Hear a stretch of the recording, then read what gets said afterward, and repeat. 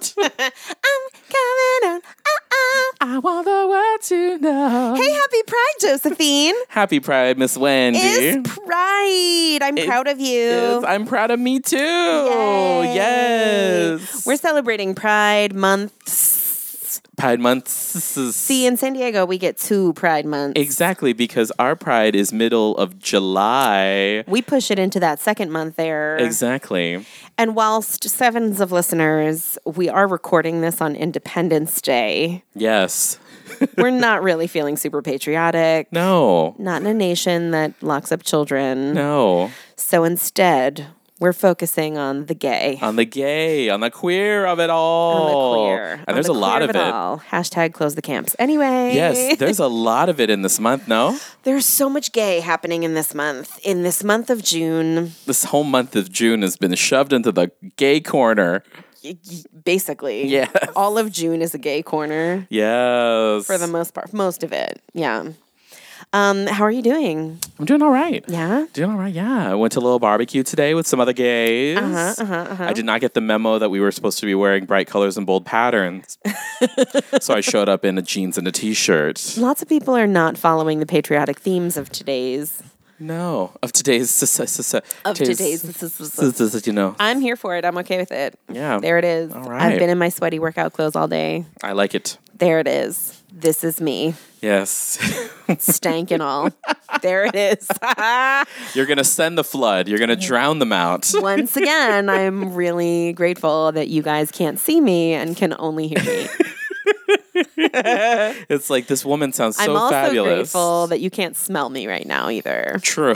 Because I'm a little ripe. I think we need another Miss Wendy like sketch of what you're wearing. Oh, I can do that. Yes. I'll do that. And then we'll do like little like lines, squiggly lines to denote scent. To denote odor. Yes. Nice. Yeah, I can do that. What's on the menu today? Stay tuned to our Instagram, our bumpin' Instagram page. For that. Yes. We appreciate you following our Instagram page. I think we have 100 followers now. Oh, yay, 100 people. Yay. Follow us, like and subscribe and stuff. Yes. So guys, June, we have lots to cover. First of all, before we get into the whoopee, can we talk about like the shining jewel of pop culture knowledge that we need to discuss that you texted me frantically? Yes, I did. What is it? So, everyone, all of, our prayers to La Virgen were answered. Yes. Because One Day at a Time has now been saved. Whippa! One day at a time, one day at a time. One day. Yes. This is it. It has been saved. Yes. And what does that say about Netflix, really? Right? Truly. Netflix is usually the network that saves all of the canceled shows, right? And gives them options to continue with blah, blah, blah, whatever. Yeah. Season 14 as needed to have closure. And instead, Netflix went ahead and canceled One Day at a Time. Mm-hmm. And then what network picked it up? Pop TV. Who ever heard of Pop TV? Who has Pop TV? A lot of people now. A lot of people. Well, Pop TV also does Schitt's Creek. Oh, okay. So they still they have like a Netflix, like Pop TV has like a property that's really like has new life on Netflix because that's where a lot of people watch it anyway. And so live episodes in the first runs are always on Pop TV. But so there's that relationship that the two networks have. But exactly what you said though. What does that mean for this like company who is known for like, I mean, they picked up a fourth and like Who Asked for It season of Designated Survivor and released like 10 episodes. Like no one was asking for that, but they saved it and they saved like You on on Lifetime. Like they're saving these shows, but it's like the one like really great gem that Netflix turned out, they like kind of turned a blind eye to. Yeah, exactly. In favor of like Mr. Iglesias on Netflix, which is not on this menu because I watched it and it was not good. So we're going to save space for things that do need talking about. Exactly. But One Day at a Time is getting its 4th season. I wonder how it's going to translate to a live TV format as far as like week to week and not one, a bingeable show. So then that'll I be also interesting. wonder too, will the first 3 seasons still continue to live on Netflix? I hope so. I mean, they have that agreement with them, so they probably will. Mm-hmm. So since they already do the Schitt's Creek stuff, so I'm sure they probably will, because you know Netflix got to keep something. Well, wrong move, Netflix. We'll see what's up. Exactly. Julia Roberts is coming into your shop and saying, "Big mistake, huge." Basically. Yeah. Also, Pretty Woman just announced its closing date on Broadway. Oh my There you God. go. As Share did, show too. As did the Share Show. Yeah. As did the Prom. So lots of the post Tony Awards. Lots of the shows that we talked about in our Tony episode are like getting the axe. Yeah. How do we feel about cast announcements for the Prom movie? I don't know if you've seen. I did see a few of them. I don't know enough about it, but I am excited that it's going to have a life beyond Broadway. I'm excited as well. We'll see more Meryl singing. And Ryan Murphy is producing it, directing it. I think he is both. I think he's doing both. I feel like He's doing whatever he something. touches is going to be Yeah. important and good. And I think that the fact that he's taken on that project right away kind of stresses the importance of it for LGBTQ youth. And Yeah. I think that is why everyone's signing on to it. So we'll definitely keep an eye on that as more announcements are made. Yeah, absolutely. Should we get into the whoopee list? Let's do it. Okay. We are going to talk about When They See Us, which was the Netflix series of the now exonerated Central Park 5. That actually came out on May 31st, but we decided to push it into this month so that we could kind of spend some more time talking about it. We are going to talk about season 2 kicking off of Pose. Live, work. I want to talk about Late Night, Mindy Kaling's movie with Emma Thompson. Yes, of course. Which I saw. Did you see that? No, I didn't. Okay, well then I'm going to talk at you about it. But I really want to see it because I love Mindy Kaling, I love Emma Thompson, and I love Late Night. So You should see it. yeah, okay. Los Spookies. Los Spookies, which is for me, and that's it's a new Spanish language show on HBO. Yes, which I did not see. But You're going to talk to me about it. Oh, I will talk at you about that. Fantastic. Wonderful. I'm going to talk to you all about So You Think You Can Dance. Yes, filling in the glitter sport quotient. Yes. And while I believe it to be the dumbest name for a television show ever, So You Think You Can Dance, it has been a big part of my summer living for the last 16 summers. So, okay. So yeah, I don't know why we never talked about it before. I did not know that. Yeah, no, okay. I'm like a very, very into. Well, because I feel like I'm the only friend that you talk to about Dancing with the Stars. About the glitter sports. So I feel like lump that up in there because I'm here for it. Okay, all right. Okay, let's get going on that. We're going to talk about Big Little Lies. Mm-hmm. Oh my god! And then so many things related to Pride Month. Yes. So I mean, we haven't even gotten to the gay shit yet. So here's the gay shit. We're talking about Tales of the City on Netflix. We are talking about Megan Rapinoe having an amazing moment in the Women's U.S. Soccer League. Yes. We're talking about you seeing Eddie Izzard. Yes, in San Diego, yes. Mm-hmm. And then we're talking about how YouTube had so much content for us this month. Blew up with gayness. So Joe's going to take us through all of the step-by-steps of the YouTube gay. Yes. Yes. All right. Here we go. Are we in it? I'm in it. I'm breaking out my list now. Okay. We are talking right now about When They See Us. Oh, my God. Ava DuVernay's beautiful, amazing, amazing series. Yeah. On the Central Park 5. You saw it. It made me so angry. Of course it did. It made, I knew it was going to make me angry, but I just didn't realize, how much I wanted to, because I think I watched the first episode on my phone, and I just wanted to pick up my phone and throw it against the wall because I just couldn't also the fact that now what's her name, Felicity Huffman is a convicted felon. Yeah. And I'm like, this is karma on a completely twisted level, but you know, and I feel like maybe that's why she's like, no, I need to just plead guilty because I know how the basically. system works, and it's not gonna come out. It's not gonna happen. So, but yeah, it was infuriating. So you lived in New York during this time? I did, yes.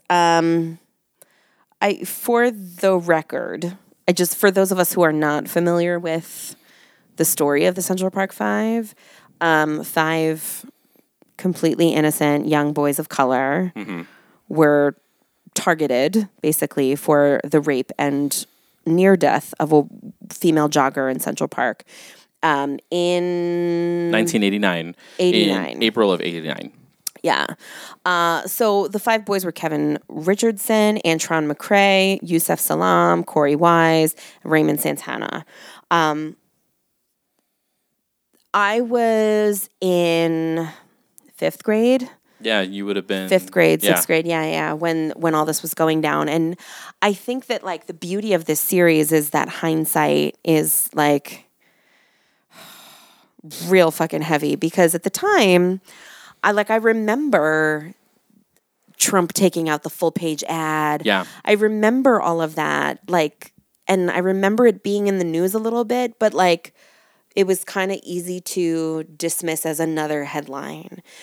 When you see it in this context, in like the racial tensions of what was happening in the NYPD, what was going on in the country at the time, and the context of these boys' lives, where their whole lives were taken from them, this really truly was the first time that their stories were told. Yeah. And so there's been so much press around this since, and Oprah then did a follow-up interview series with the exonerated 5, and then all of the actors who portrayed them as well. And all of the exonerated 5 have said that like this is the first time that someone really told the story from their point of view. Yeah, absolutely. And so 4 of them were tried in juvie and sent to like one facility, and then Corey Wise was sent and tried as an adult. Because he was 16. He was 16, and so he was sent to he had like a very, very different experience, and you can see how it fucked him up so badly today. I have to say that was probably the most infuriating part of that first episode, where he's just kind of like, he was like an afterthought, and he was like, even like, yeah, go support your friend. And he only went down to the station to support his friend. Yeah. And he got the worst sentence of all of them. It's really like maddening and disheartening to watch, and makes you incredibly sad and frustrated, but also it's such an insane commentary on the shit that's still happening today. Yeah, absolutely. In racial profiling and just who's policing the police, Yeah. It was with such impunity. That's the thing. It's that it was with such impunity that they were like talking to them, and I'm like, I feel like any family with young children, especially families of color, like should watch that first episode and just be like, lawyer, like ask for a lawyer, know your rights, because. And that's what I mean when I say hindsight is 2020, is that today we have these conversations and we have the visuals of what it means to have the conversation with your kids, to call your parents immediately, to like put your phone on record when a cop pulls you over. Like, we have these conversations now, today. In 89, we didn't have the technology to have phones in our pockets doing those things. We didn't, like, hindsight is 2020. We didn't know that little baby boo-boos needed to have those kinds of. And especially like those kids, they were kids. They were just kids. Babies. And they were just trying to not be involved in the actual things that were going on. Exactly. And the thing that really got me is that I am that kid. I was that kid who like accidentally walked into a bathroom where everyone was smoking in my high school once, when I was still living on Guam, and it was literally like everyone was smoking, and I'm like, oh fuck, I better leave, but I really need to use the bathroom. So I like used the bathroom and then left, and like, no one said anything, but it was just so fascinating because like I was that kid who could have easily gotten swept up, even though they were just trying to walk through the park or avoid. Because like when they see them and then they avoid, when they saw that crowd and then they avoided them, I was just like, yeah, that's totally what I would have done. Totally what I would have done. Yeah, there's so many parallels, and like to see New York in the 80s and early 90s, like. And we've talked about this before, too. Like, when New York is depicted in film and television, like, for me, that's always a very tangible, like, tactile kind of sensory thing. You can really feel it, because that was what I grew up in. And, and Central Park is that big and that vast. And while parts of it are crazy unsafe, there are also parts of it that, like, you feel like, this is my home. I'm totally okay to walk through it, you know? But then this hindsight of... if you're a person of color, you can't, you know, or it's not safe for you to do that. Especially if you're a young boy of color, it's definitely not safe for you to do that. So it's, you know, and we'd like to think that 30 years later, things have changed. They haven't. No. So who's policing the police? Exactly. You know? It puts a premium on white bodies. It puts a premium on white bodies. And the thing is, too, is that I felt like they were trying to make it about gender. Like, it's like, this is something that these animals, like, these animals did to this woman. And I'm just like, okay, so, you know, a child, who's, you know, none of the evidence matched up. And it was just so infuriating. And it's one of those things where it's like, you know, my mother worked in law enforcement. She was a forensic scientist. And I grew up with the idea that, like, if you are in trouble, then, or if the police will come and help you. It's been a fairly recent idea and thought to me that perhaps it's maybe we don't call the state.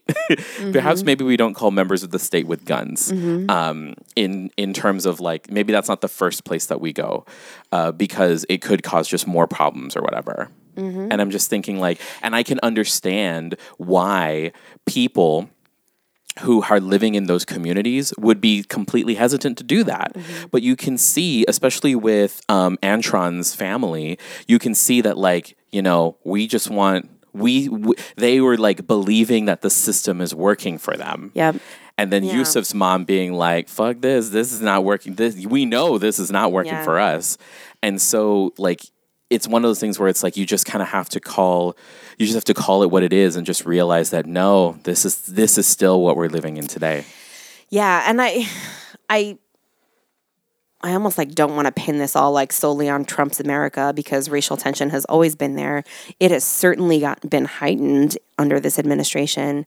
And we're seeing so much more of it. So it's much more visible in 2019 than maybe ever before, which is why pieces like this like beautiful piece of art is so important today more than ever. It wouldn't be as impactful if it wasn't in this time.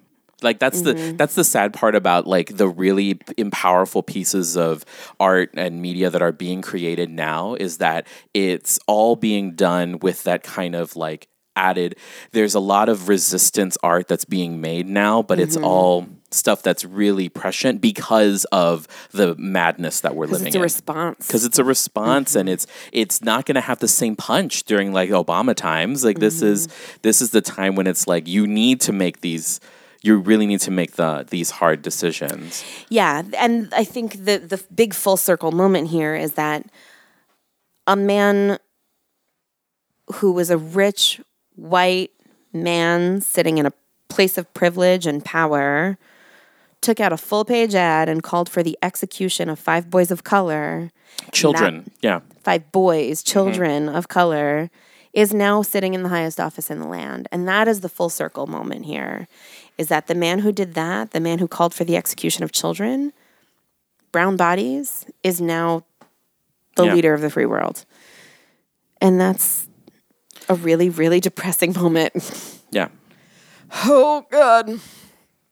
But thank you, Ava DuVernay. Yes. I hope this is given its, I absolutely hope that this is given every recognition. This is going to be sweeping Emmys and Golden Globes, and it's certainly going to be recognized to the high heavens. And it needs to be, deserves to be. Absolutely. 100%. It was beautiful, beautiful work. Yeah. And, you know, props to the Exonerated Five for sharing their stories. Yeah. Really beautiful. Required watching, I probably would say. Required and difficult watching. Yeah. And actually, when I watched, I think after I watched the first episode and or two, I listened to Sean King's podcast on the Central Park Five and like his take on it, and him saying like, this is difficult homework, but you have to watch it. And it's true.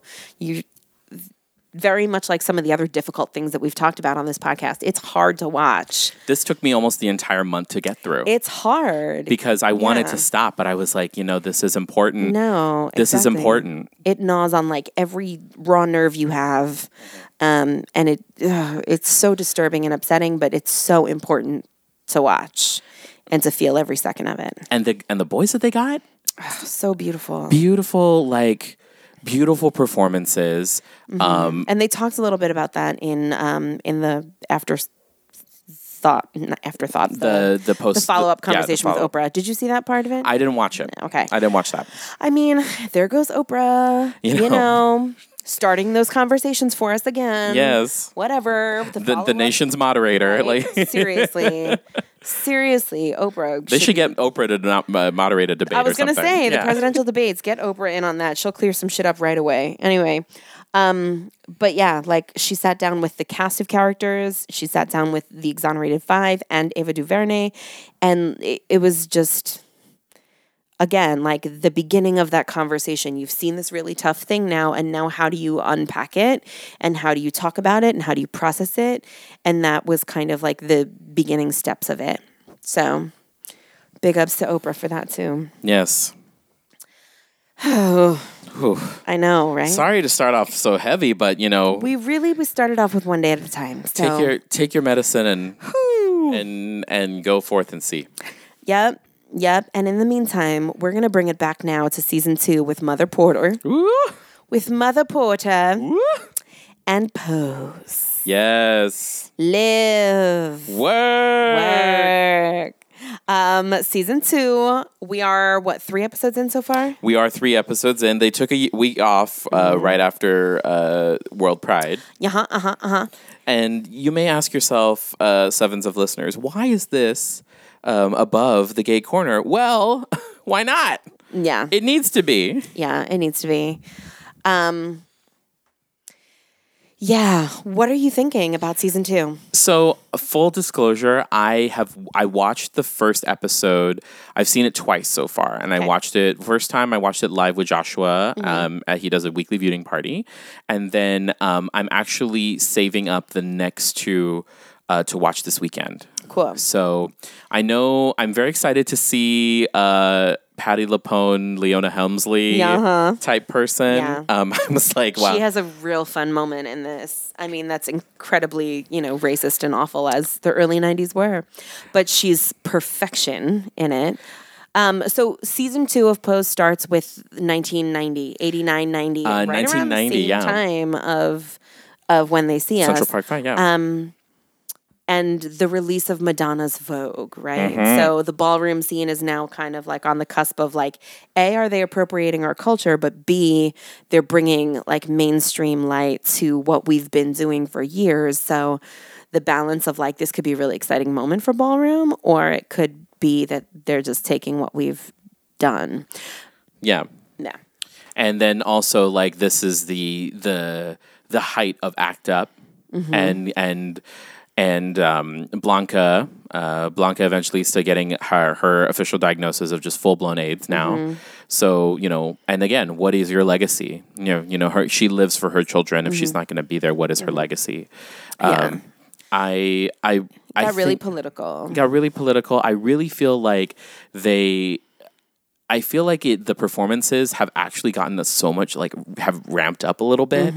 And it's just, they just feel so real. Elektra's going to be Elektra. And I just cannot wait to dive a little bit more in. I think you can see in the performances, too, the impact that this show, season 1, had on the culture and how many people are following. So that by the time season 2 hit, like, all of this cast, like, they've all realized that, like, they put a dent in something and they need to step it up. Yeah. And, like, I've heard from friends of ours that we know, won't name them by name, that's not to drag them, but that they're not here for it. They're not here for the show. Well, they don't think that it's good in terms of the performances. And I'm just like, yeah, they're just not good. And I'm thinking like, okay, that's very privileged of you to say that it's not good, but at the same time, you have to understand. And I would agree with some of that. We've talked about that. We have some talked of about these it. performances are not like elevated acting, but the inclusivity of the show. Exactly. The importance of the part of the narrative is the fact that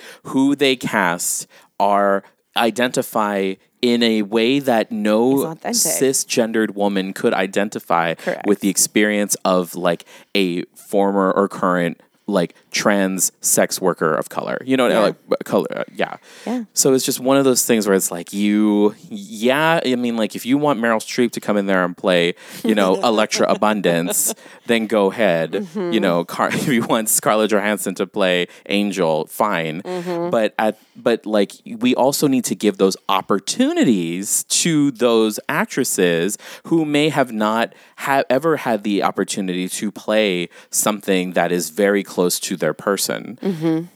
Cisgendered people, white people, white people, they get to play themselves. They get to see themselves portrayed.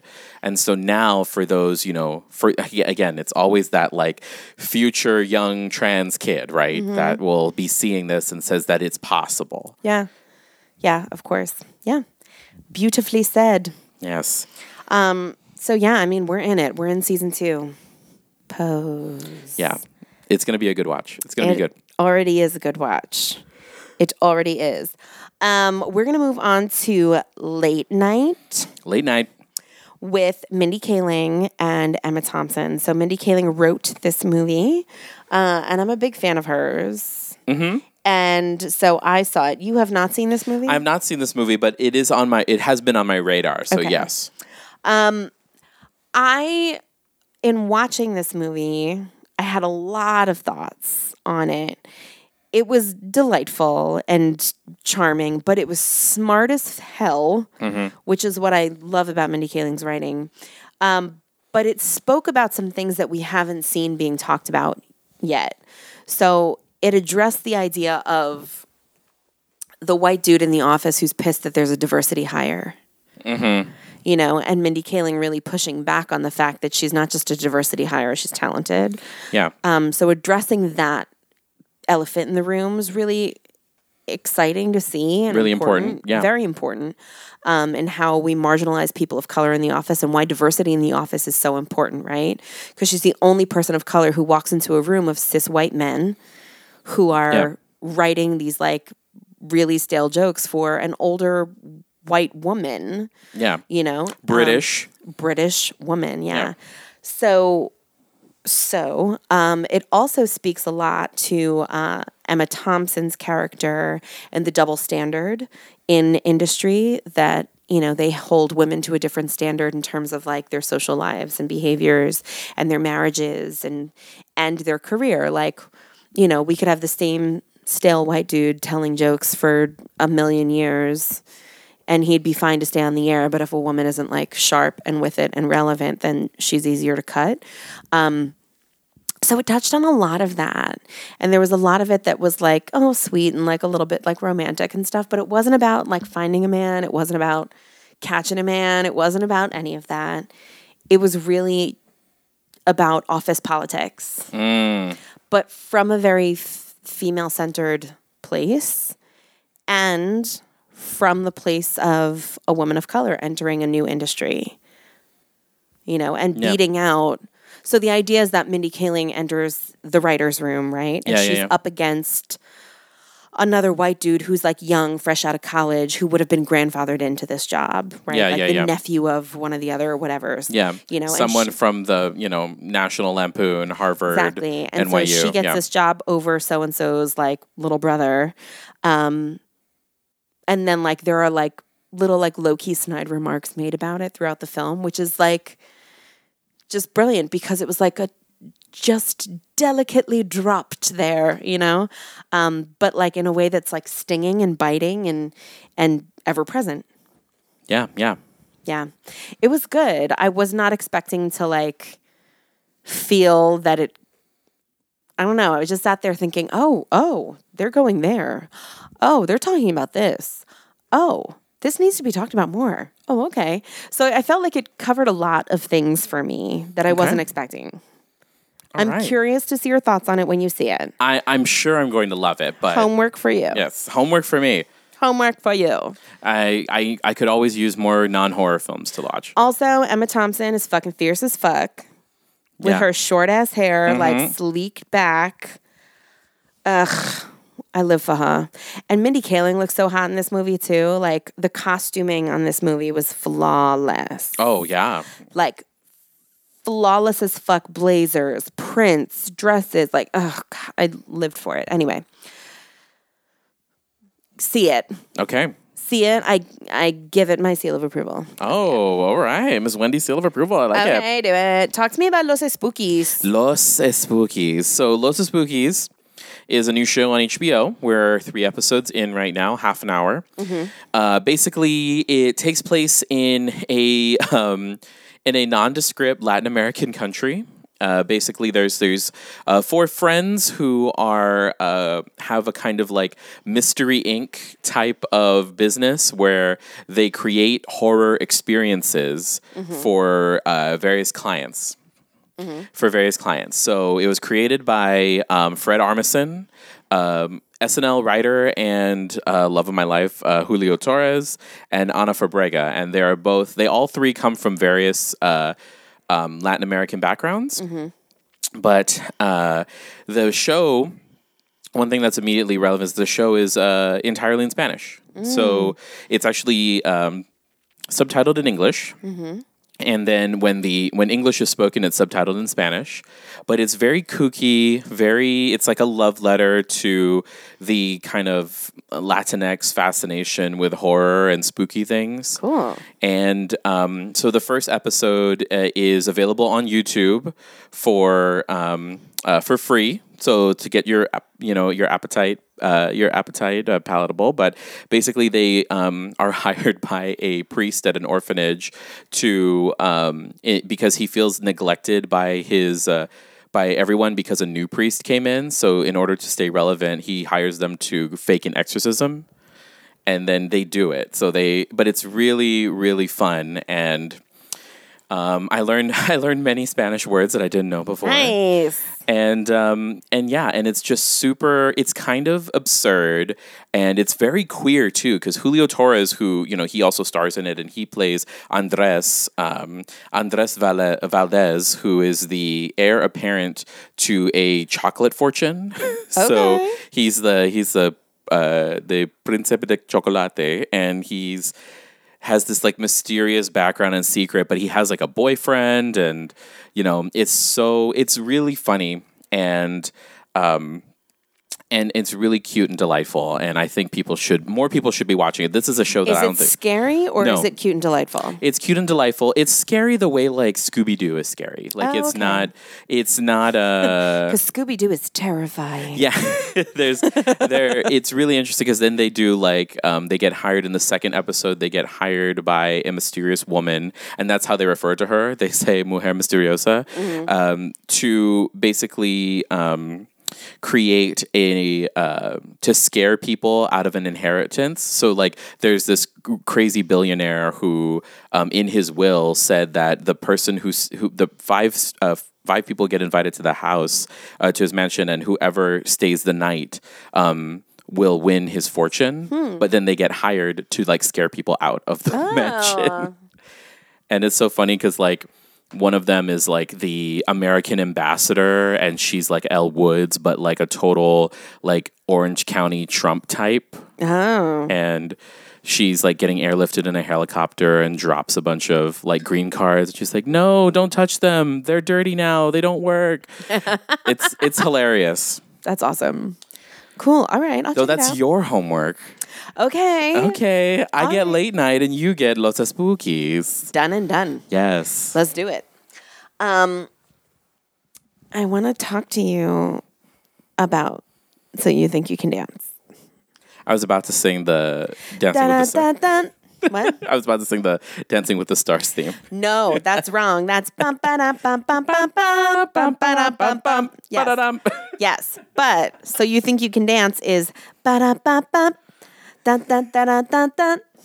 I'm telling you, it's different. Yes. Important and scholarly difference. Yes. Okay. So You Think You Can Dance, as I said before, is the dumbest name for a television show ever. However, the talent on this show is fucking banana sandwich. It's amazing. And it's always a summer season right after Idol ends. And by the way, can we cancel American Idol ever? Yeah, absolutely. Forever and always? No one asked for it. We don't need it. No one ever asked you to return, Idol. Get rid of it. Anyway, So You Think You Can Dance is always amazing. And every year they do it a little bit differently. It's always Nigel Lithgow. It's always Mary, what's her name? The one who screams a lot. Mary Murphy. She's the ballroom expert. Nigel Lithgow is like a tapper, an old school hoofer. Oh. Who choreographed The Apple. Do you know this movie? The Apple, like, do the apple. The Crazy Apple. Yes. He choreographed The Apple? He choreographed that. Oh yeah. my God. He's So old he's as fuck. high. Oh yeah. He old as fuck. Oh my God. So Nigel Lithgow and Mary Murphy. Nigel Lithgow is like the executive producer of the whole shebang, right? Mary Murphy's on it every year. She screams a lot, but she knows her fucking ballroom shit. And I really love the judges panel this year because they have Lorianne Gibson, who choreographed for Lady Gaga. And then also... She used to have her own show. Did she? I think she had her own show at one point. Whatever she does, she is everything. She is like this fierce, amazing woman who just has really valuable feedback for like everyone, even dancers that like they know are not going to make it on the show. She's still like is dialed in and connected and like gives attention to every single dancer, and she's really, really wonderful. And then Dominic, who was a former contestant on So You Think You Can Dance, but then had a lot of success with like the Jabberwockies, and he danced with maybe he didn't dance with the Jabberwockies, but he danced with like America's Best Dance Crew. Like he won that. He went by Dietrich, I think, whatever his hip hop name is. But regardless, It might be Jabberwockies, actually. he might have danced with the Jabberwockies, but regardless, he's amazing, and he's also really knowledgeable in the feedback that he's giving. So every year I feel like the judges panel can go like, meh, either way. You know, like last year they had like Vanessa Hutchins. Oh, yeah. And she was just real dumb and stupid. And she was like, I'm so into voguing right now. And I was like, we hate you. But this year, I feel like the panel's really solid. And so right now we are 4 episodes in. They've done the audition rounds. The auditions. So once we choose the top 10, friends, I'm going to be in it. And I'm going to give you weekly updates because this is the only glitter sport you've left me with right now. I know. Not until the fall when we get our hopefully Dancing with the Stars back. However, I will be so mad if there's a 4th judge and if that 4th judge is Adam Rippon. No, he was on Dancing with the Stars Junior, remember? Yes, I do remember. The Junior. Junerio, yes, I remember. That was the best. Oh, like my God. literally like one sentence of feedback for every kid. That was it. It was great. Loved it. I just wanted to look at them and be like, it's trash. Be like, step your pussy up. Yes. Done. I know. Oh God, so good. All right. So that's what I have to say about that. And yes, I do think I can dance. So yes, I do. Is Thanks. it so, you think you can dance, question mark? No, it's so you think you can dance. No expletive. No grammar. So it's not, so you think you can dance. So, judgy bitch, you think you could dance. No. There's no so, comma, you think you can dance. This has now become Grammar the podcast. No, so you thought you was a dancer, huh? None of that, no. It's like ... so you think you can dance. That's kind of what it implies. I don't know, however they break it down. This is what I mean when I say it's the dumbest name for a TV show ever. It's dumb as hell. But I'm here for it. I love it. So you think you can dance? So you think you could dance? Dance. That is how we should always say it. Dance. So you think you could dance? Get those nuts out of my face. That's basically it. Oh Yep. my God. Oh, that's what I got there for you. That's it. You're welcome for all those line readings, listeners. Yep. So you think you can dance? Got it. So you think you can dance? So you think you can dance? Oh, I know I could dance. Exactly. Oh, goodness. We just need like Billy Porter doing every version of that possible. Mother Porter is here with us in the room. That's what's happening right now. Talk to me about Big Little Lies. Oh Another my God. HBO. Another HBO. Home box office series. Another like icon of gay culture, apparently. I didn't realize how big Big Little Lies is among queers. Because Really? they love, oh man, I think it's just the diva aspect of it. They just love all of these, like, you know, I personally have The always Monterrey loved, Five. Yes, the Monterrey Five. I have always personally enjoyed the problems of rich white women. So, you know, and also like Renata Klein is the best. She is everything. Laura Dern, I want you to be my best friend. Laura Dern needs to win all the Emmys for that. Because didn't Nicole Kidman win last year? Reese, I thought, won. Reese or Nicole won. It was one. They were nominated against each other. Producing the series, I believe. I think Nicole won. I think she used it as a platform. We're gonna have to do a little more homework on that before our Emmys episode. True. In Well, September. don't add us. We'll figure it out. We'll figure that out.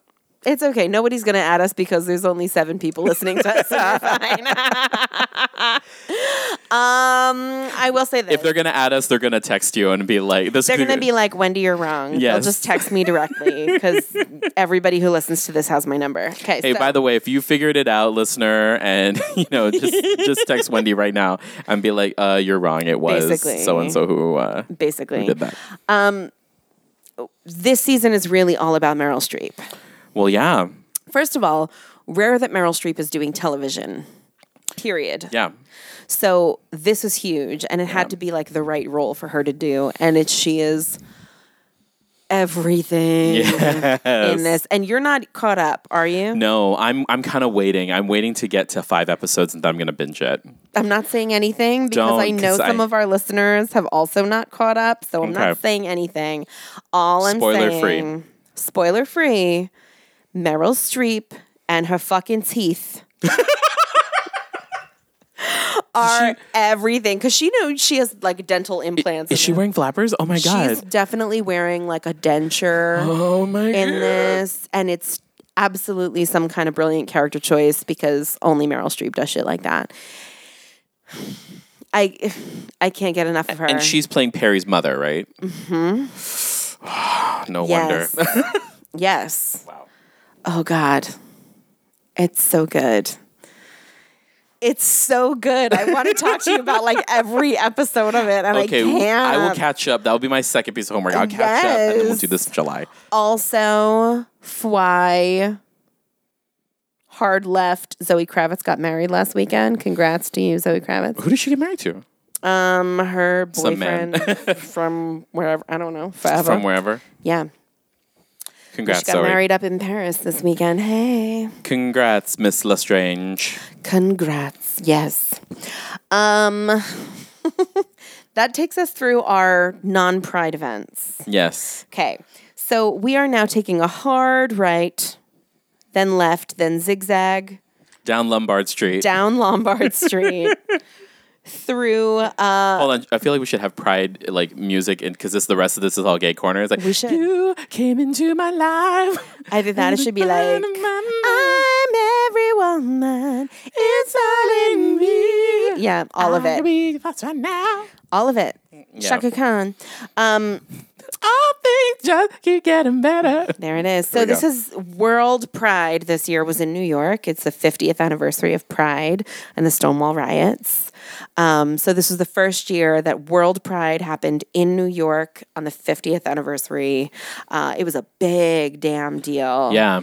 In New York. If you were living under a rock, you would have figured this shit out. Yeah, World Pride was huge this year, and to be in New York during Pride this year was like amazing. So, in lieu of that, there's so many Pride things to talk about. Yes, because everyone decided to come out, exclamation point. All of the gay happened. So I'd like to talk a little bit about Tales of the City. Okay. Joe is pursed mouth, eyebrow raise, head cocked to the side now. Talk to me about it, Wendy, he says. Talk to me. Tell me your thoughts. Now, first of all, I'm going to start with Armistead Maupin, who wrote 9 books in the Tales of the City series. I have read all of them, which means I'm a gayer man than Joe is. I don't like to read, so Also, Joe is illiterate. Yes, I am illiterate. He's illiterate. I don't like to read. And a little less gay. I like to read Entertainment Weekly and the trades. Yep. So I years ago read like the original 6 books of the Tales of the City series. And then Armistead Maupin released like 3 more. Marianne and Autumn. I don't know if I'm doing this in order. Michael Tolliver Lives. And then Anna Madrigal, like the life and times of Anna Madrigal. So these are all of the 9 books. And so Netflix released Tales of the City present day. So Laura Linney, who played Marion Stapleton in like the 80s when PBS released the miniseries of it. Mm-hmm. And Olympia Dukakis, who plays Anna Madrigal. All of these people returned to play these parts again. So Brian and Michael Tolliver and Shauna and all that, whatever. So all the characters are there again, except like it's not by the book. It's definitely like its goes own off thing. course of the book. There are definitely like themes, and the books are so like operatic, they're so it's very melodrama. Very much so. Super Telemundo. So there's so much happening and so many stories that are intertwined that like 9 books later I was like, oh yeah, I kind of forgot about that thing. And oh yeah. And like the first Tales of the City book is actually just the novel form of the serialized story that he was telling in the Chronicle, right? Was it the Chronicle? It was in a newspaper in San Francisco, and basically every chapter is really short because it was all like in a newspaper, and it was just a serialized story that he was telling week by week. I don't even remember. I read the book so damn long ago. But that's the context. It's like you can have like, it's not in a bingeable format. It was like, serialized. So you have this, you can go weird and crazy in different directions. Yeah. And I think that's why I did read all of the books in such quick succession, because they were short, like easy reads, Yeah, absolutely. So then this new Netflix series comes out, and now Ellen Page is playing Shauna, and Ashley Park was on it, and Bob the Drag Queen is in it. Olympia Dukakis is back. Laura Linney's back. All of this. Okay. So I had mixed feelings about the present day series, the new Netflix series. Go on. We're listening. I mean, I watched it because you felt obligated, maybe. Kind of felt obligated after having read like so much of it, The first episode was like real schmackty. Yes, it was. It was definitely like cornball cheese schmackty. We get it. You have fond memories of living at Barbary Lane. I get it. 28 Barbary Lane, we get you. Solid, we're She there. like walks in and she's like, everything's I don't know why I'm frightened. I know my way around here. I know. And then, I think it relaxes a little bit into the episodes of it, and it becomes more of a plot of somebody like is blackmailing Anna Madrigal to kind of sign over Barbary Lane to someone else, and so that kind of plot unfolds, and it's not groundbreaking television by any means, but like I think it did a good job of the present day moment. There was one scene in particular that like really, well, a couple. First of all, there's some hot gay sex in it. Well, I haven't gotten there yet. So okay, so some hot gay sex in it, and then there is a scene that happens at a dinner party with older gays and a young gay, and it was a really powerful scene because essentially the older gays are talking about like walking into a party and then there was just a bunch of trannies and blah, blah, blah. And then the young gay says, we don't use that word anymore. And then the older gays school young Ben on like, don't tell me what I can and cannot say. You didn't live through it. And we lived through people dying. You spend your weekend at dinner parties. We spent our weekends in hospitals. We watched all of our friends die. And it's this really important scene of like knowing the fight, and knowing the struggle, and knowing where this all came from, and it was, in the middle of this kind of like schmacky melodramatic series, was this one really powerful scene that I loved. Yeah. Okay. What are your thoughts on it? You saw the first episode. I saw the first episode and I was just kind of like, okay, there are some like it's hard for me. For very many years, I loved watching any media I could about San Francisco because I was like, young queer kid living on an island. Like San Francisco represented something to me very, very special. And I feel like now, it's just kind of like, great. Now it's like there's the convergence of like tech social media culture and then also like modern queer life. And I feel like this is at the center of that in this particular series is Barbary Lane.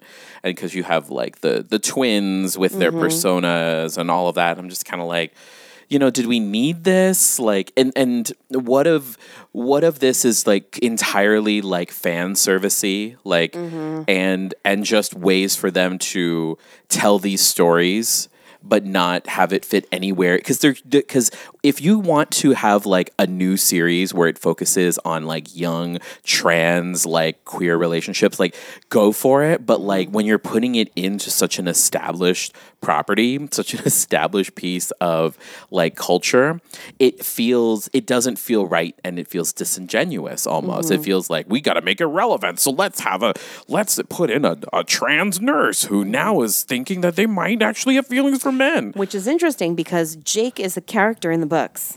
Really? Yes. Jake is a very prominent character in the books. And so, like, in this series, he is someone who is, like, one of the youngers, one of the new to Barbary Lanes. And that's not the case. Like, maybe he was younger than Marianne and Michael in the books, but his trans story is very important in the books. Fascinating. Yeah. And this is why I should read. And this is why. But it was portrayed very, very differently for a modern audience in this series. So again, the difference between like books and this and like the whole Dee Dee and Connie thing, like I've kind of very vaguely remember that storyline and forgot that like Shauna, her parentage, like I forgot all of that. Yeah. I still am not clear on all of that because the stories are so intertwined and complex. But yeah, moments like that and I'm glad that they have later in the series, they have an episode that tells Anna's story as a young trans woman.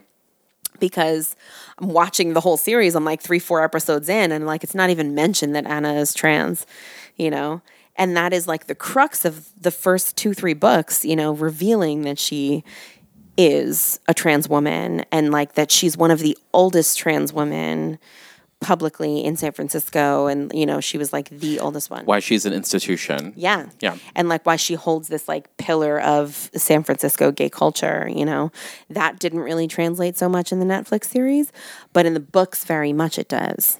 So I don't know. I mean, they're very, very different mediums, but it was interesting for me to kind of like see both of them. Yeah, for sure. And it was the kind of thing that I was like, I'll watch an episode before bed. Okay, whatever, And that was kind of it. So I didn't lose sleep over it. Wasn't groundbreaking to me. But it had some moments in it. It's fun, and it's, again, representation. It had some moments. And Armistead Maupin's books are absolutely like classic gay literature, and they were seminal literature for gay culture, especially in like the early 80s, 90s, Yeah. In terms of like what San Francisco was like and the rise of AIDS culture and all of that. Like, absolutely. So yeah. What did Joshua say to me? He was like, "You've read all of the books?" What did he say? He was like, "You read all the books?" Yes, because Wendy was on a recent episode of Fright School talking about Little Shop of Horrors. Oh, that's right. So yeah, go and listen to that. Go and see Fright School. Listen to Fright School. But Joshua basically told me that I was an honorary gay man because I read all of Armistead Maupin's and books. I have not. Well, there you go. I read half the first one.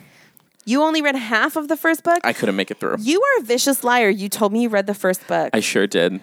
You lied to me. Filthy liar. Get out of my house right now. I'm coming clean to you. Oh, my Lord. On the air. In front of all of our sevens of listeners. In front of God and the world. And Armistead Maupin. There you go. Wow. Filth. Shame. Shame on you. I speak the truth now here before you. All right. Well, you got homework to do now. Yes. Finish that damn series. Oh, Jesus. I know. See? I don't have time to read 9 books. No, you don't have to read the 9 books. You have to finish the one. Finish one book. I might as well read the 9 books, Wendy. Finish watching the series. Okay. Homework. Ugh. Wow, she's a teacher. She signs homework like nothing. I'm clocking you. I'm going to get a text message like a week from now, like, did you finish reading? Are you done? Goddamn you can't right. go to that parade and you'll until... see my face looking at you, too, like, Listeners, you can see my face right now, right? Yeah, somewhere someone's like, oh, I heard that. Mm-hmm. I heard that look. You hear it. Let's talk about Megan Rapinoe having her awesomely queer moment right now on behalf of women's soccer. Yes. Megan Rapinoe is on the U.S. women's national team for soccer or football. Mm-hmm. And currently they, as of recording this on Independence Day. Sports. They are in the finals of the FIFA World Cup, the Women's World Cup, which will be played in a couple days. So hopefully we can say that they are victorious. Yes, and so Megan Rapinoe very, very famously said, "I'm not going to the fucking White House." No. At which point, our president decided to like clap back at her and like make it this big example of her and take out a full page ad and call for her death. Oh God, no! But he said shit like, how about you win first and blah blah blah and whatever. Like he's just such a pompous ass. Anyway. Megan Rapinoe was just like, no, I'm not going to the White House. No, I won't, because she's using her platform in a way that really defends her ideology and her people and her fans, and so she's also like absolutely putting her money where her mouth is, right? So not only did she say like, no, fuck you, I'm not going to the White House, she then proceeded to like score 2 goals and like pose about it. And now is becoming this amazing like internet meme of like, eat my shit, Trump. Like, that kind, and she's just this like glorious representation right now of like, I don't need a president's approval. No. I don't agree with your politics, but I'm still an American and I'm still playing for this country, and we believe in what we're doing. So. And you know what they need to do? They need to frickin' pay them more or the same, but more than the men. They need to pay them. These women have been fighting for this, literally fighting for equal pay since like maybe two since the last one, or at least 2 FIFA World Cups ago, and they still haven't gotten it. They need to be getting. They have scored more goals in that one match against Thailand than the entire FIFA Men's World Cup team played in the last 3 FIFA World Cups. Joe is getting so heated. They need to pay them. Time is up. Time is up. Time's up. I keep bringing it every time someone talks about the women's soccer team. I'm always in them. Yeah, and they need to pay them. They need to pay them. Goddamn right. They need to pay them the same. They need to pay them more because these women are athletes. They are almost doing it for the love of the game. Josephine. Yeah. I hate to break it to you, but that's across every single industry that women make less than men. I'm just putting that out there for you. I hear that. I accept it. I put it in this heart. Taking it in. Good. Got it. But like that being said, in this instance, and let it serve as a microcosm for the like larger discussion of the pay wage gap. Time's up. Time's up. Goddamn right. You saw Eddie Izzard. I did. Eddie Izzard is currently on tour in their Wunderbar tour. Tell me about it. So, I've never seen Eddie Izzard live before, and I'm only familiar with some of his comedy on what I've seen on Comedy Central and different specials. And so this show was very interesting and a new experience for me. It was 2 hours long with a 15-minute intermission, a comedy show, 2 costume changes, of course. And basically, Eddie Izzard came out and was like, yeah, so I'm... How do they identify? Is that clear? Trans. Identify openly as trans now. Because trans female? Trans, I don't know, because they kept saying they. So I'm using the they pronoun because it feels that was very apparent in the show. Okay. But I went with Joshua and I was talking with Joshua about it, and he's like, yeah, in previous specials, Eddie Izzard would talk about how they're just like a transvestite, like they're straight but they wear these clothes. And in this particular one, he's like, "No, I'm trans." Like they're saying trans, and I'm like, "Huh, okay, interesting." So, but what's fascinating is that this is the last show, probably the last tour that Eddie's going to do for a while because they're going to run for member of parliament. That is what I did see. And I think that was when they came out as trans, right? Yeah. And they got like a really like, they got this like very kind of like a Emma Thompson right now haircut, and it just looked gorgeous and, you know, snatched.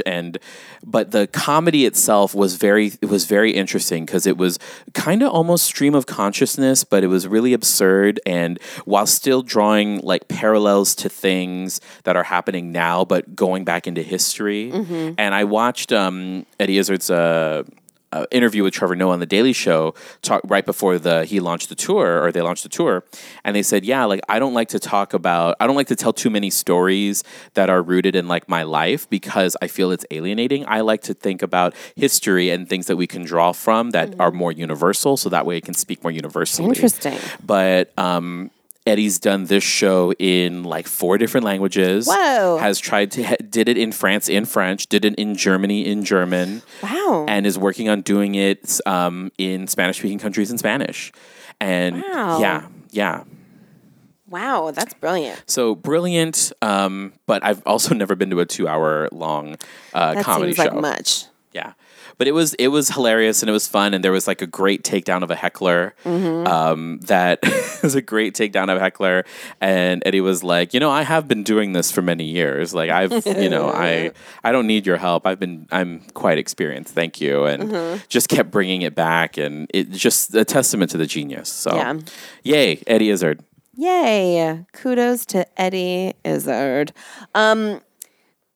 Do you want to take us through the Netflix? Not the Netflix, I'm sorry, the YouTube. So Josephine texts me and says, I'm adding a lot of YouTube links to our list to cover this month. Yes. A lot of Pride-related YouTube. Because it kind of exploded this month. It exploded. And I had seen some of it. I had heard some of it referenced. And then Josephine put it all in a nice, convenient list for me to watch all in one. I was like, you know what? I have 15 minutes at work to put this together. I will drop it into Let our me school the children. Here we go. So I'm gonna talk about let's talk about just as a bridge to Pride Month. Okay. Let's talk about Billy Porter and Carpool Karaoke. That wasn't carpool karaoke. Oh no, that was Broadway intermission karaoke. Yes, it was commercial break. Yes, karaoke. commercial break karaoke, and you know, and that we probably should have talked about in our Tony's episode last month. But these clips didn't come out until like a couple days after we had recorded our Tony's episode. Exactly. So we're talking about it now as a bridge. Yeah. And I'm easily responsible for at least 10,000 watches of this. I have watched it several times. Also, like, let's get Billy Porter back on Broadway, right? Yeah. Yeah. And also, Billy Porter's just like, let me just make up some lyrics to some of the most famous music yeah. ever. Gypsy, thanks. Yeah. And I should know these words, and I don't, but I don't care because I'm fucking Mother Porter. And let me walk onto this stage, which was like probably the best thing. So Billy Porter like is handed the karaoke book during a commercial break, and he says, okay, I'll sing this one. Curtain up, right? Immediately, like everything's coming up roses from Gypsy. And so immediately sings his face off, like blasts the mic. Everyone starts like freaking out over him. And then he runs the whole damn song. Mm-hmm. During a commercial break, no less. And got a standing ovation. At Radio City Music Hall. During a commercial break. Yeah. Not ever televised, nothing. And so the footage of it came from like cell phones, from James Corden's people filming. Like, this is one of those moments where it's like, you're fine to be on your cell phone. Like, they need it. Yes. Yeah. Oh, God. It was so great, though. And it was such a moment of like, you can tell like some people who are really enjoying their success right now, when someone comes from Broadway. Oh, yeah. That talent is so inherently there all the time. So regardless of like all the looks he's slaying on the runway right now, and regardless of the success with Pose and everything else, like he comes from Broadway church roots, and that doesn't go away. So of course he's going to stand up and just belt some shit from Gypsy right quick and school the children. And he did. He sure did. God, it was so good. It was so good. Let's talk about the Pride anthem of the month. By one Miss Todrick Hall. Okay, go ahead, take us through it. The song, which the children need to know about, is nails, hair, hips, heels. Mm-hmm. The four things in life, right? Mm-hmm. Nail. Sorry, it's so fun to say. Try to say nails, hair, hips, heels is basically. And Todrick releases this video that instantly goes viral because it's basically 70 men in heels and like pleather cat suits doing like this insane choreography with these like intermittent pops of color of like neon 80s pop of like a heel, a glove, a belt. And jewelry, like a necklace. Like a beaded necklace, And they're all like color-coded, and then later in the song, all of the colors kind of get intermingled and switched up, and... Yeah, and there's also, of course, you know, as with every YouTube thing, there's a behind the scenes. Mm-hmm. So in the behind the scenes, he talks about how, you know, growing up, Beyonce's Get Me Bodied video was like entirely an inspiration. It's like, yeah, we should do one. And then he came up with like the last like 2 minutes of the song is basically the gay version of Get Me Bodied. Oh, yeah. And it's just it's fascinating because like 75 men, you know, easily maybe a third of them, maybe 2/3 of them are queer, but there definitely are straight dancers in that. And it's just the attitude, the body that they serve. That was so cool though, too, to hear like the one or two straighties talk about their experience working on this choreo as like straight dancers, but who have, you know, they have queer brothers, and this was like a really empowering thing for them to do, to dance in heels. Yeah. For that many days, you know. For that many days, for that long of a song consistently, like, yeah, I couldn't do it. Yeah. Shit's hard, man. It's also catchy as fuck. Like, It is. the It's gay fun. anthem of the year. It really is. It's fun. It's poppy. It's like a cool beat, and it's fast moving, but it's visually so beautiful to look at. Yeah, easily responsible for 20,000 views of this video. And it's so like tight. It's really synced up beautifully. Yeah. And speaking of Todrick Hall, let's talk about him helping produce the music video for his BFF Taylor Swift in You Need to Calm Down. Did he produce that? He's responsible for, like, I think he's one of the producers, if not directors of it, but he is attached to it creatively. Got it. Okay, so let's talk about the people featured in this video. Yes. Like everyone. All the gays. Everyone. Yeah. So all the Queer Eye guys, RuPaul, A bunch of the queens doing their celebrity impersonations. the Queens, Katy Perry. Katy Perry. Yeah. You got Jesse Tyler Ferguson and his husband, Justin Makita, Laverne Cox, like Tyler Oakley. Like, they're all of the gays are in it. And it's interesting because it's like, I've heard some really great things and I've heard some really scathing things about it. So, yeah. So that's like, you know, I'll go on the scathing because the good things, it's like representation and, like, you know, Taylor Swift is very, very much using this as a platform to bring light of these issues and kind of reinforce her allyship in the queer community, right?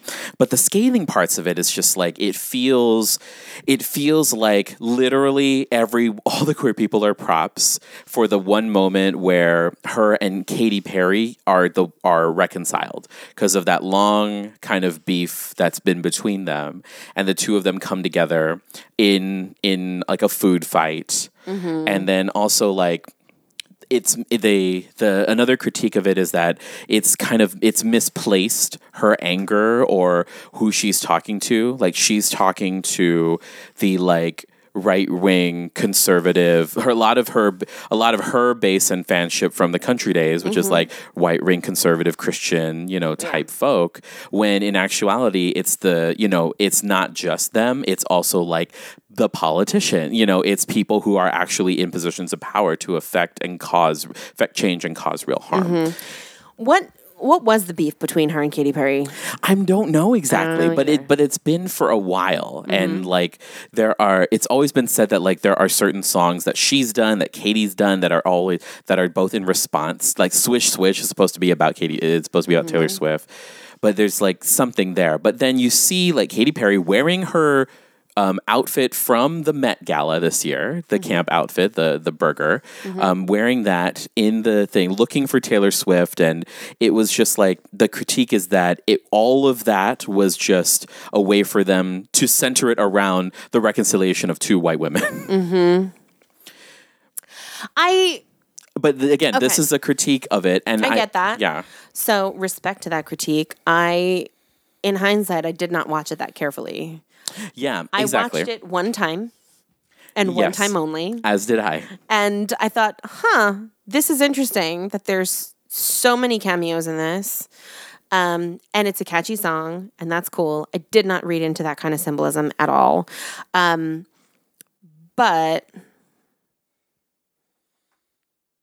I mean, I think that if someone like Todrick Hall is producing it, yeah, if he's co-signing it, that he would be on the front lines of how gay culture is or isn't being seen as props. Yeah. The other thing too is that people think it's queer baiting because there has been I don't know if you knew this, but there's been a lot of speculation that this is the year that within the next couple months Taylor Swift's going to come out as bisexual. Really? Yeah. This is something that's been kind of pervading the culture right now. And so, like, she was supposed to, like, have, like, a cover story on a magazine, and some people thought that this was her way of, like, paving the way and making it okay to be gay, whatever. Okay. I bring this up mainly because the comedian Matt Rogers, who I follow, he did in anticipation of the full drop and release of Taylor Swift's album, he did an entire like Instagram story where he sang clips from the album, but they're not. He made up the songs, and they're hilarious. I'll show you it on Instagram because it's on the stories there, but it's just like one song's called Poppers, one song's called Yas featuring JVN, and he also just is super tapped into kind of Taylor Swift's way of doing songs. So I'll have to show you that when we're off the air. Okay. I'm here for it. And then finally, Pride Month would not be complete without it coming out. So the last of our YouTube videos is I'm Gay by Eugene Lee Yang of the Try Guys and BuzzFeed fame, YouTube fame. Mm-hmm. And it is a very beautiful and probably the most highly produced and expensive YouTube coming out video that's ever been made. Okay, so a word on this. Yes. Josephine had to explain to me what and who the Try Guys are. Yes. I had no idea. When Eugene posted this video that I'm gay, I saw it out there in the cosmos. I had no idea. No context, right? No context. So I didn't know that this was someone who was already kind of internet YouTube famous. I had no idea. And so Joe just tonight at dinner explained all of this to me. And I think that the video itself is beautiful. My thoughts on the behind the scenes of it. Because there is also a very short behind the scenes doc. It's not a short one. That's like a half hour. Well, I mean, it's a documentary could be an hour long, right? So, I mean, I guess in YouTube world, a half an hour is a long time. So no, because Todrick did his behind the scenes, and that was 10 minutes. Okay. Cool. Yes. Great. I stand I'll corrected. watch 10 minutes. Yeah. Great. So Eugene releases his I'm Gay, right? Everyone watches it. How long is that spot? 8 minutes? It's 8 minutes? Yeah, 8 minutes. Something like that. Okay, cool. The making of, the behind the scenes of it was 30 minutes. And I'm like, bitch, why is this episodic? What? So then it's 30 minutes of him talking nonstop at you about himself. And it's really kind of self-indulgent. I don't know. Your thoughts? Well, again, I'm knowing who he is and what he means to YouTube culture specifically. Mm-hmm. YouTube culture is inherently self-indulgent, right? I wouldn't know. I'm too old. I'm old as fuck. So guys. YouTube, I feel like I'm just young enough. I'm just millennial enough to. And I am just not millennial enough. I'm beyond that. I'm one generation above you. I'm just millennial enough to get that it is a thing. To get that, it's to get YouTube in general and that's self-indulgent. And he has been working in this space and working in that culture for years and years and years. And I always thought that Eugene's gay. Isn't it obvious that Eugene's gay? He just never commented on it publicly. And, he looks amazing in drag and makeup. He knows how to turn a look. He's got to be queer, but he's never spoken about it. And I think what I appreciated from the documentary, as self-indulgent as it was, talking about, because he's talking about his life. Here's the thing: I don't mind him talking about him or his life or this project, right? Obviously that's what it's for. I think it was the ADD Ritalin nonstop sped up version of him talking about himself that was bothering me. Yeah. You can definitely, as someone who has been there, right, I can definitely see that, okay, this is someone who is still not entirely comfortable with this decision to put this out there in the world, but is actively doing it in order to participate and in order to force himself to be a little more comfortable, right? Yeah. And I think the one thing that really stuck with me, he's I don't know if I'll ever be happy. I don't know. I feel like it just makes me question why do that in the first place. And, you can tell that I can only imagine the conversations he's had to have with his family and his parents specifically, but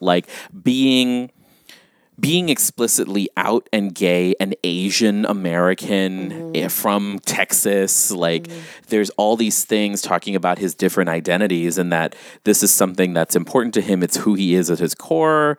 So I can appreciate that, but there were moments where I was like, yeah, but I just write that off as YouTube. Like, that's just a YouTube thing. Yeah. And again, I think I write that off as I'm old. Yeah. I'm old and I don't get it.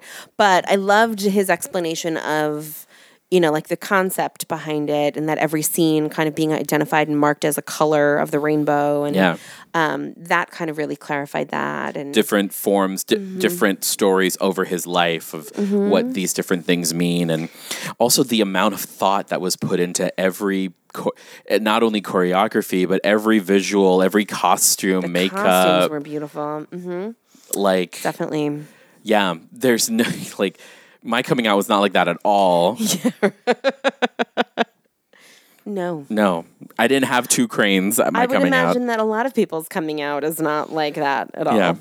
With a budget and cameras and costumes and stylists. Yeah. And again, like, this is also like an insanely privileged way to come out, because he has this platform, he has this voice. Very much so. He's able to process a lot in private and still like portray in public a particular way of being. So, we're not saying that everyone needs to come out in this way, but we're definitely saying that like it helps. It's going to help somebody. It's going to help somebody. For sure. Sure. I mean, is that a wrap on our YouTube queerness? That's a wrap. I think it is. My goodness. Heavens. Okay. Heavens to Betsy. Heavens. Well, we have a lot coming up for you still this month in July. We're going to be releasing an artist spotlight, the artists we're spotting this month, mid-month. And that will be coming up to you maybe a week or 2. Yeah. Oh. Like mid-month or so. So keep an eye out for that. We're going to be spotting. Should we share? Maybe we should. All right. So we're going to be sitting down with Juliette Lopez. Yes. Who works for Condé Nast. Yes, and is a very acclaimed actress. She is an Emmy-nominated producer as well, and talks a lot about representation and queer issues and what that is like as a producer in Hollywood and all of that. And so we sat down with her recently and we had like a real good conversation that was like a very all-encompassing conversation. We could have easily talked for 3 hours. We really could have. So stay tuned for that, because that was a really, really great interview with Jules, and I'm excited for you guys to hear her little corner of the industry, which is actually a pretty huge corner of the industry, and hearing about her career was really cool. So listen up for that mid-July. And then, of course, we're going to come to you at the beginning of August with our July recap. And in July, there's a lot coming up. We're going to cover San Diego Pride. Comic-Con. Maybe this is the year that Wendy goes to Comic-Con. Maybe. The last season of Orange is the New Black. The Beyonce Lion King. I mean, yes. You all, children, the Beyonce Lion King alone. Does that need to be its own episode? You mean Lemonade King? Okay. Donald Glover and Beyonce. Okay. Chiwetel Ejiofor. Billy Eichner as Timon. I'm here already. And J-Jo still as Mufasa. Yes. Here for it. Did you call him J-Jo? Sure did. James Earl Jones. J-Jo. Hey, Josephine. Oh, yes. All right, y'all. So we're going to keep chugging through the summer. Yeah, here we are. We're going to do it. Hey, like and subscribe us on iTunes. And rate us. Write us a review if you enjoy us. Yes. And if you don't, keep that to yourself. If you don't like us, we don't want to hear that shit. I mean, whatever. Follow us on Instagram at Art Time of the Month. And anything else, Josephine? Happy Pride. Happy Pride to one and all. And enjoy your time of the month, kids.